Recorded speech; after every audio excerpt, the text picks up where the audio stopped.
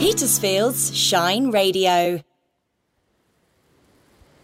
If there's a slight noise, it's the wind in the treetops, but I hope I found a quiet place to record this. It's still, well, Petersfield is still quite short of petrol at the moment. I was going to say still a crisis, but actually it isn't, is it? That's just media hype. But it can be very, very tricky if you live out in the sticks, I know. But I've returned to Durford, where I came so many times, as regular listeners to this will know. And I'm always struck by how you go to the same places, and yet they're always different. But at this time of year, Rain and I have been picking our way through bright green, spiky conkers, and I'm looking out over a whole maize field, which is absolutely wonderful. We did a slightly different route to ring the changes, and then I discovered why I don't normally do it, because it was actually all brambly and awful.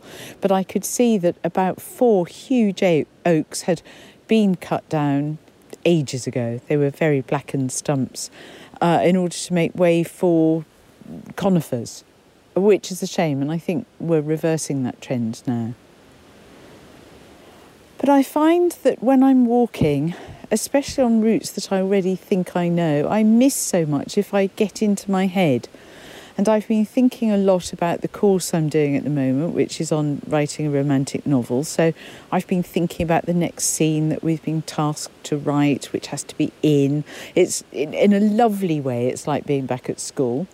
And also I know what the ending is. So when I'm writing just a novel of my own invention, I have to do a first draft and finish it first, so that I know in the edit what the ending is, and so I get the tone right.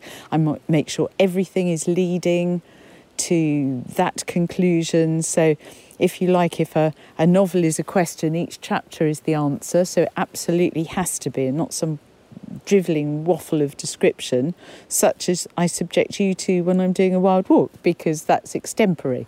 But I hope you still enjoy them, because that is what happens, isn't it, when we just walk together, as I aim to do. So that's what's been in my mind at the moment. I just love these acid green leaves, and I'm so grateful to you, because doing these walks makes me actually take the time to stop and look around me.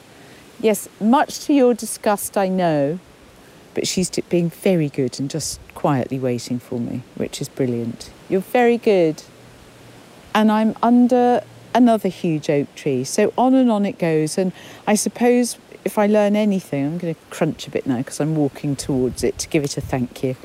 If we learn anything from these, is that there is old time and longer, huge, I'm patting it now, huge spans of time. And, oh, I'm an optimist. All things will be well. Thank you. Explore the treasured countryside around Petersfield with Susie Wild and her Labrador, Rain. Rain and I have come up into the hangars. Bablet, come along. Good girl. Join me as I walk with my Labrador through our varied county. I'm looking at a really beautiful, cloudless blue sky. Landscape is recollection too, and I love to share that with you for a few minutes each week.